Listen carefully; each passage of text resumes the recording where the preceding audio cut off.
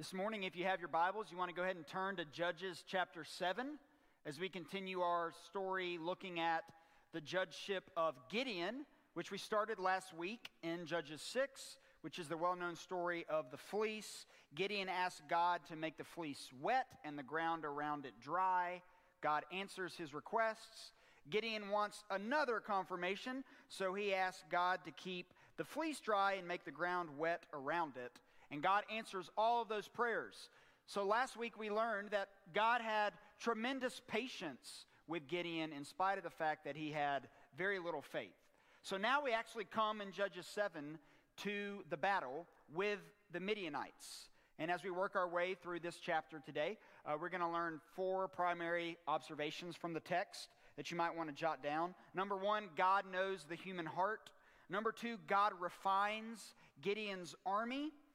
Number 3, God strengthens Gideon's faith. And then number 4, God provides unusual victory. So they all start with God. God knows the human heart. God refines Gideon's army. God strengthens Gideon's faith. And God provides unusual victory. So we're going to work our way through this chapter this morning. But number 1, God knows the human heart. Now we're told in verse 1 of chapter 7 that Gideon and the people encamped beside the spring of Harod. Now, what's really interesting about the Hebrew is most of these Hebrew words have literary significance. And the word for Harod, it actually means the spring of trembling. So what's the text trying to communicate to us? That Gideon and the people, as they approach this spring of Harod, they are scared out of their minds. They're horrified about what they're going to have to do. Now, God has already told them that He's going to provide victory, but nevertheless, they are scared. So look at verses 2 through 4. Now, you would think, before I read that the people are scared, they're trembling, they're not sure what's about to happen, and so this would be the perfect time for God to step in and give some miraculous speech of encouragement to build up the troops before they go out. And then let's read verses 2 to 4. The Lord said to Gideon, "The people with you are too many for me to give the Midianites into their hand, lest Israel boast over me, saying, 'My own hand has saved me.' Now therefore, proclaim in the ears of the people, saying, 'Whoever is fearful and trembling, let him return home and hurry away from Mount Gilead,'" not the church, the actual mountain in Judges. "Then 22,000 of the people returned, and 10,000 remained. And the Lord said to Gideon, 'The people are still too many. Take them down to the water, and I will test them for you there. And anyone of whom I say to you, this one shall go with you, shall go with you.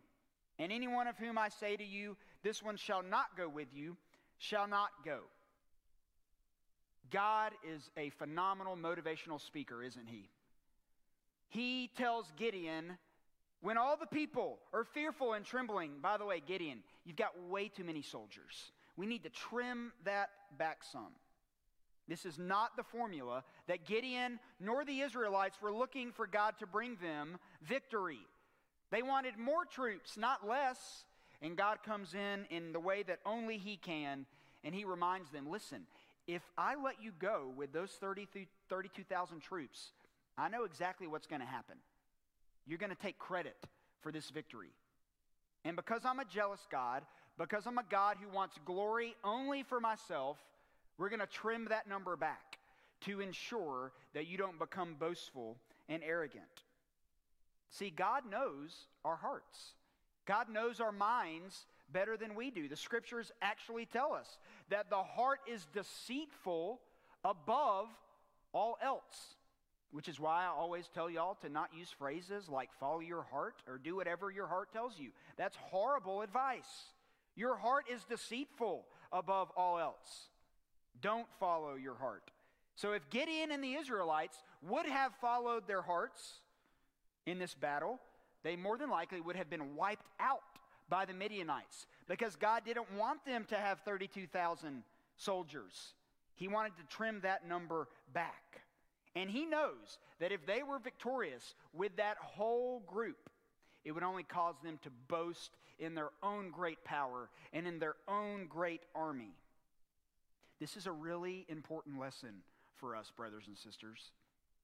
Christians in the room specifically, I'm talking to those of us that are in Christ. Let's just take this church as an example. This church ultimately will not be successful because of any one person. Not because of me as the pastor, not any church member in this room, I hate to burst your bubble, not any program, not the building, not any musician, as great as Reed and Mary Catherine just were. Jesus' church stands on him alone.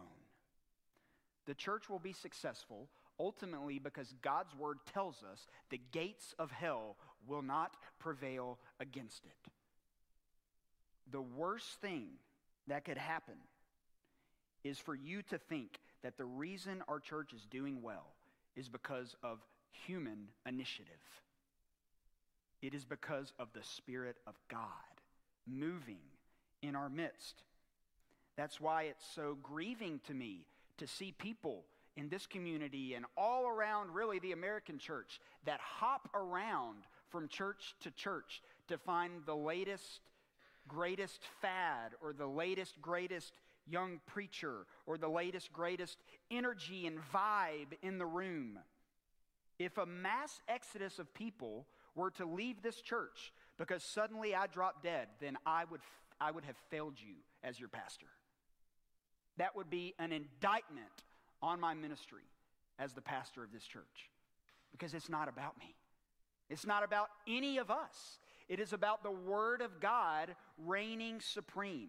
It's not about the music. It's not about the youth ministry, the children's ministry, the building. Now, we want to have good in all of those things, but ultimately, the Word of God is what changes hearts.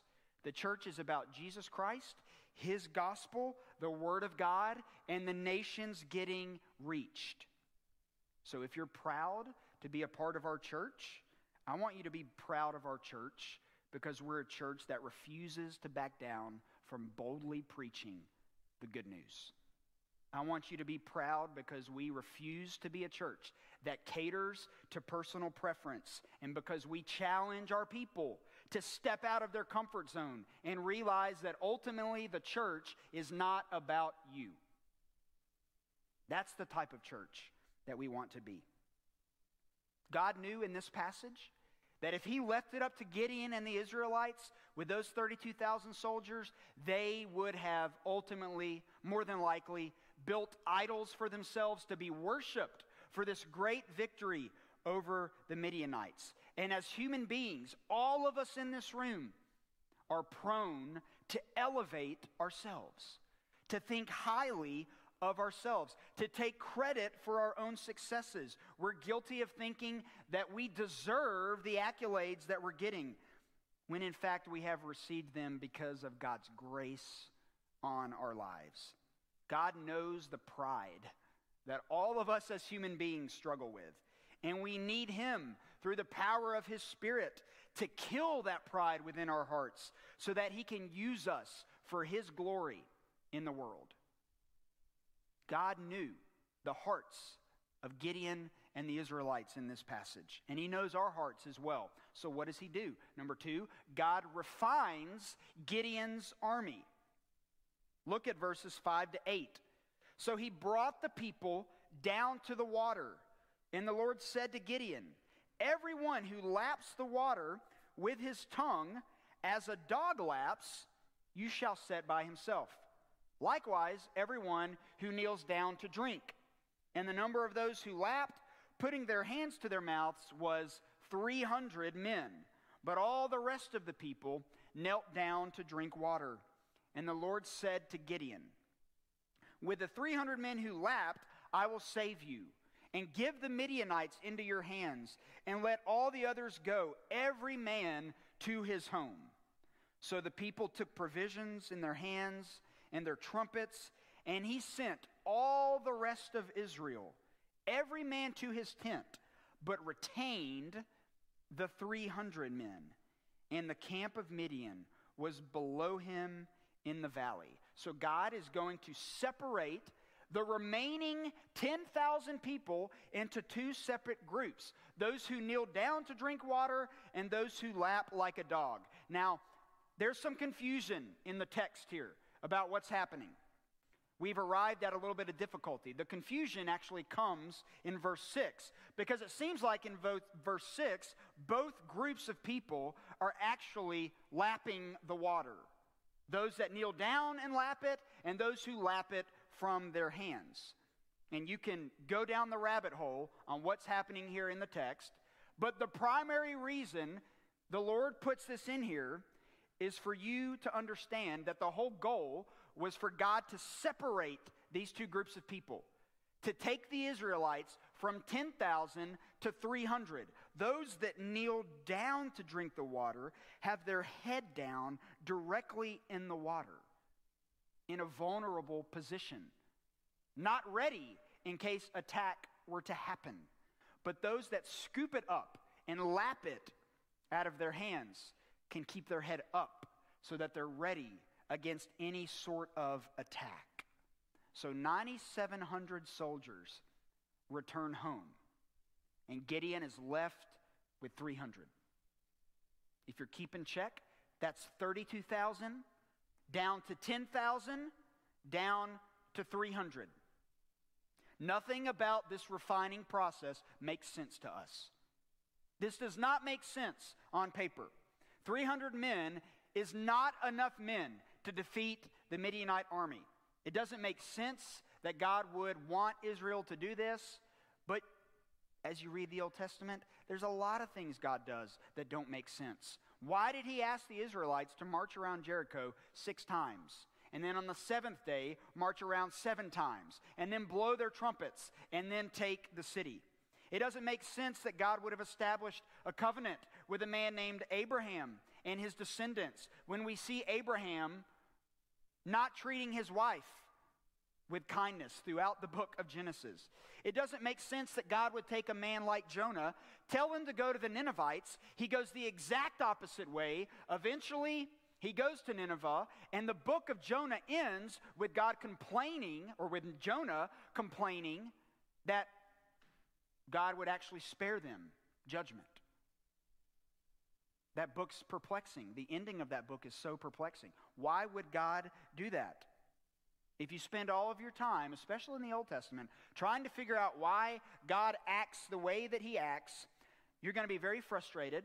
You're going to be very confused, because God's refining process of using weak people, sinful people, for his purposes doesn't always make sense to us as human beings. That's when we have to remind ourselves that he is God and we are not. In the same way that God refines the Israelite army here, God oftentimes refines his church.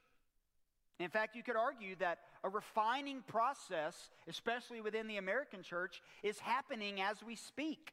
In 2021, I've shared this with you before, for the first time that Gallup has been tracking church membership in America for over 8 decades. 2021 was the first time that church membership in America dipped under 50%. We're seeing those that have often claimed church membership for all of the wrong reasons, such as networking purposes, because it made their parents or their grandparents happy, because the church aligned with their political views. All of those are the wrong reasons for joining churches, and now we're starting to see church membership dip for the first time in over 80 years under that 50% threshold mark. So who knows how long God will continue to refine the American church. But in this passage, God knew 32,000, that's not what I want. I want 300 people that will be obedient to me and that are all in for the sake of defeating the Midianites. This is why we say all the time, we would rather be a church that has 155 people even that are hungry, zealous for the gospel, zealous for the nations, zealous for discipleship. Give me that all day long over a room of 1,000 that don't care. God wants people that are solely committed to Him and His ways in the world. So God refines Gideon's army in this passage. And then number 3, God actually strengthens Gideon's faith. I imagine at this point Gideon had major doubts about God. We learned this last week. He was never satisfied. No matter what God told him, he always wanted more validation, more confirmation. So we get to Judges 7, and Gideon's thinking, I finally have faith that God is going to take care of me, and he dwindles that army down from 32,000 to 300.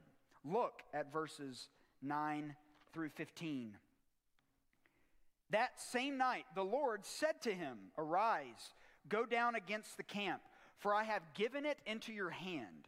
But if you are afraid to go down to the camp with Purah, your servant, and you shall hear what they say. And afterward your hand shall be strengthened to go down against the camp. Then he went down with Purah his servant to the outposts of the armed men who were in the camp. And the Midianites and the Amalekites and all the people of the east lay along the valley like locusts in abundance. And their camels were without number, as the sand that is on the seashore in abundance. When Gideon came, behold, a man was telling a dream to his comrade. And he said, Behold, I dreamed a dream. And behold, a cake of barley bread tumbled into the camp of Midian, and came to the tent, and struck it, so that it fell and turned it upside down, so that the tent lay flat. And his comrade answered, This is no other than the sword of Gideon, the son of Joash, a man of Israel. God has given into his hand Midian and all the camp. And as soon as Gideon heard the telling of the dream and its interpretation, he worshiped. And he returned to the camp of Israel, and he said, Arise, for the Lord has given the host of Midian into your hand. Now, verse 10 says, Gideon, if you're afraid to go down, I'll send someone with you. God already knew that Gideon was afraid. He knew it. So he sends Purah, his servant, with him to go and spy on these soldiers. And in the midst of spying, they basically spill the beans. They know they're going to get defeated by Gideon and his army. But Gideon needed that confirmation. Look at verse 14. And his comrade answered, This is no other than the sword of Gideon, the son of Joash, a man of Israel. God has given him into his hand Midian and all the camp. Why would God allow Gideon to hear this dream when God had already, time and time again, given him confirmation that he was going to take care of him? Why would God do that? Because God knows how incredibly stupid we are. And that we need sometimes as many signs as possible from him before we will step out in faith. Think about all the times throughout these last 2 chapters that God has provided for Gideon, given him validation and confirmation. He sent the angel in Judges 6 to strike the rock. He kept the fleece dry. He made the fleece wet. And now he sends Gideon to overhear a conversation between these 2 soldiers. And finally, we see Gideon believing in faith that God would do what he said he would do all along. And what's Gideon's response? Look again at verse 15. As soon as Gideon heard the telling of the dream and its interpretation, he worshiped. That's it. That's the moment of faith for Gideon. It took 2 chapters before Gideon could finally worship God and believe him. And as soon as he worshiped, he goes back to his 300 soldiers and he says, Arise. The Lord has given the host of Midian into your hand. God is showing us in this passage an important truth. Faith ultimately is something that God gives to us. Now, this is very important, and there's debates about this, But the cry of the Reformation was that regeneration precedes faith. Stay with me for a moment. Let's go to Ephesians 2, the book that we just finished studying. In Ephesians 2, 1 to 10, Paul tells us in verse 1, "And you were dead in the trespasses and sins in which you once walked." So you cannot just make the human initiative to have faith if you're dead. If you're dead, somebody has to resurrect you back to life. That is the job of the Holy Spirit. That is why regeneration precedes faith. It's not Gideon exercising true faith as much as it is God giving him faith through the circumstances of his life. Now, some of you are thinking, yeah, but Gideon has horrible faith. Are you not thankful that God does not judge the quality of our faith, but that we merely have it? He judges the quality of his son's sacrifice on Calvary. And he has deemed that sacrifice sufficient. Now, of course, we want to aspire to have great faith. We all want great faith in the Lord, but it only takes the regeneration that comes before faith for us to be converted to faith in Christ. Salvation is by God's grace through faith in Christ alone. Now you might be thinking, yeah, but Gideon, again, he's got horrible faith. If you go to Hebrews chapter 11, which we don't have time to do this morning, there's a whole chapter devoted to these great heroes of the faith. People like Abraham and Isaac and Jacob and Moses. Guess who makes the list of faith in Hebrews 11? Gideon. Hebrews 11, verse 32. Seriously? Gideon? After everything we've read the last 2 weeks, he's put in the hall of faith. He's a man of faith because he finally realizes in verse 15 that victory would only come if he submits completely to God's plan for this battle. And the proof that he finally realizes it is when he says at the second half of verse 15, "The Lord has given Midian into your hands today." That's the key. Gideon did not step up before the people and say, "Today I will deliver you from the Midianites." He gives credit to the one who deserved all credit for this victory. So if you want faith in the Lord, like we see in the story of Gideon, you pray for God to give you strong faith. It doesn't just happen. You have to pray for it. You have to ask God to give you bold, strong faith in Christ.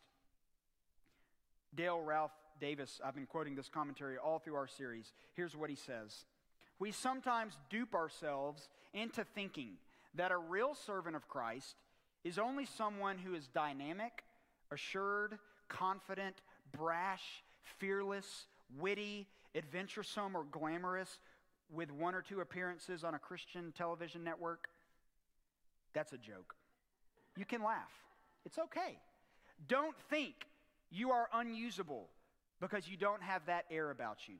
Christ takes uncertain and fearful folk, strengthens their hands in the oddest ways, and makes them able to stand for him in school or home or work. The story of Gideon proves that you don't have to be this polished, confident, smart, or even obedient the first time in order to be used by God. If he desires to use you for his purposes, then he's going to, regardless of how long it takes you to come around and realize it. And then number 4, God provides in this story unusual victory. Why do I say unusual victory? Well, it's already unusual because God only uses 300 men instead of 32,000. Look at verse 16. "He divided the 300 men into 3 companies, and he put trumpets into the hands of all of them, and empty jars with torches inside the jars." Now, if I'm a soldier, I have zero confidence in a trumpet and a torch. I want a bow and an arrow. I want an iron chariot. I want a sword. No, God says. Send the men out with a trumpet and a torch. No chariots of iron like we read about in the story of Barak and Sisera. Just good old-fashioned trumpets. Makes no sense on paper. So the men gathered at the outskirts of the camp in the middle of the night, and they blew their trumpets and smashed the jars, the text tells us. And they cried, "A sword for the Lord and for Gideon." And the text tells us in verse 22 that the Midianites ran, they cried out, and they fled. Nothing about this battle plan makes sense. If you're in the military today, they're not using the story of Gideon as a prime example of how to win a military victory. None of this makes sense, but here's what happens. We're told in verse 25, they captured ultimately the two princes of Midian, Oreb and Zeb. They killed Oreb at the rock of Oreb, and Zeb they killed at the winepress of Zeb. Then they pursued Midian, and they brought the heads of Oreb and Zeb to Gideon across the Jordan. You see, God regularly provides for his people in unusual ways. The crossing of the Red Sea, the marching around Jericho, the slingshot and a smooth stone to defeat the giant known as Goliath.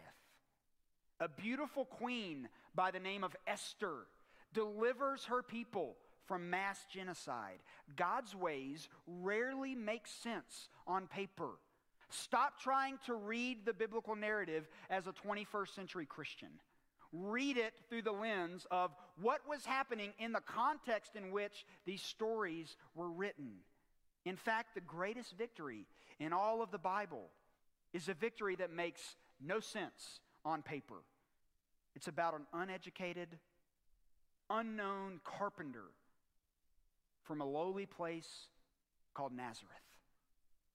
And where Nathanael in John's gospel says this about Nazareth.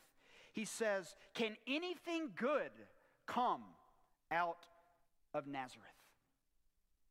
You see, the Jewish people in the New Testament, they neglected to remember all of these stories that we've been reading about in Judges. And they were expecting some huge political military ruler to come in and overthrow the Romans and put the Jews back on top on the world stage. That is what they wanted. And instead, their fearless leader came in humility to serve rather than to be served, to wash the feet of his followers, to experience unimaginable suffering and pain on a wooden cross for the sins of his people. And yet, in the midst of that suffering and pain, and in his death, he brought victory over sin, death, and Satan. If you think, brothers and sisters, that coming to Jesus means that you have to bring your A game every single week in order to be loved and accepted by him, then you don't understand the gospel. Do not walk into this room on Sunday with your A game. Bring your F game every single week. That is how Jesus wants us to approach him. In humility, with our weaknesses, with our sin, with our vulnerability. Jesus himself says, those who are well have no need of a physician, but those who are sick. I came not to call the righteous, but sinners. That's an unusual thing to say. And it's unusual that the greatest victory in the history of the world came in the form of a bloody, gruesome death on a wooden cross. And yet, that is the gospel that we believe. That is the gospel that we cling to every single week as a church. That is the gospel that keeps us going. In his weakness, we are strong. In Gideon's weakness, in the 300 Israelites' weakness over the vast army of the Midianites, God provided unusual victory.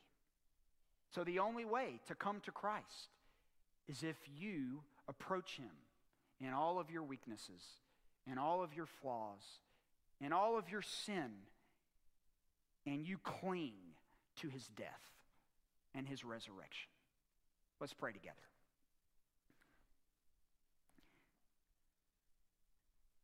God, in the life of Gideon, can I just say that I'm thankful that we're given an example of somebody who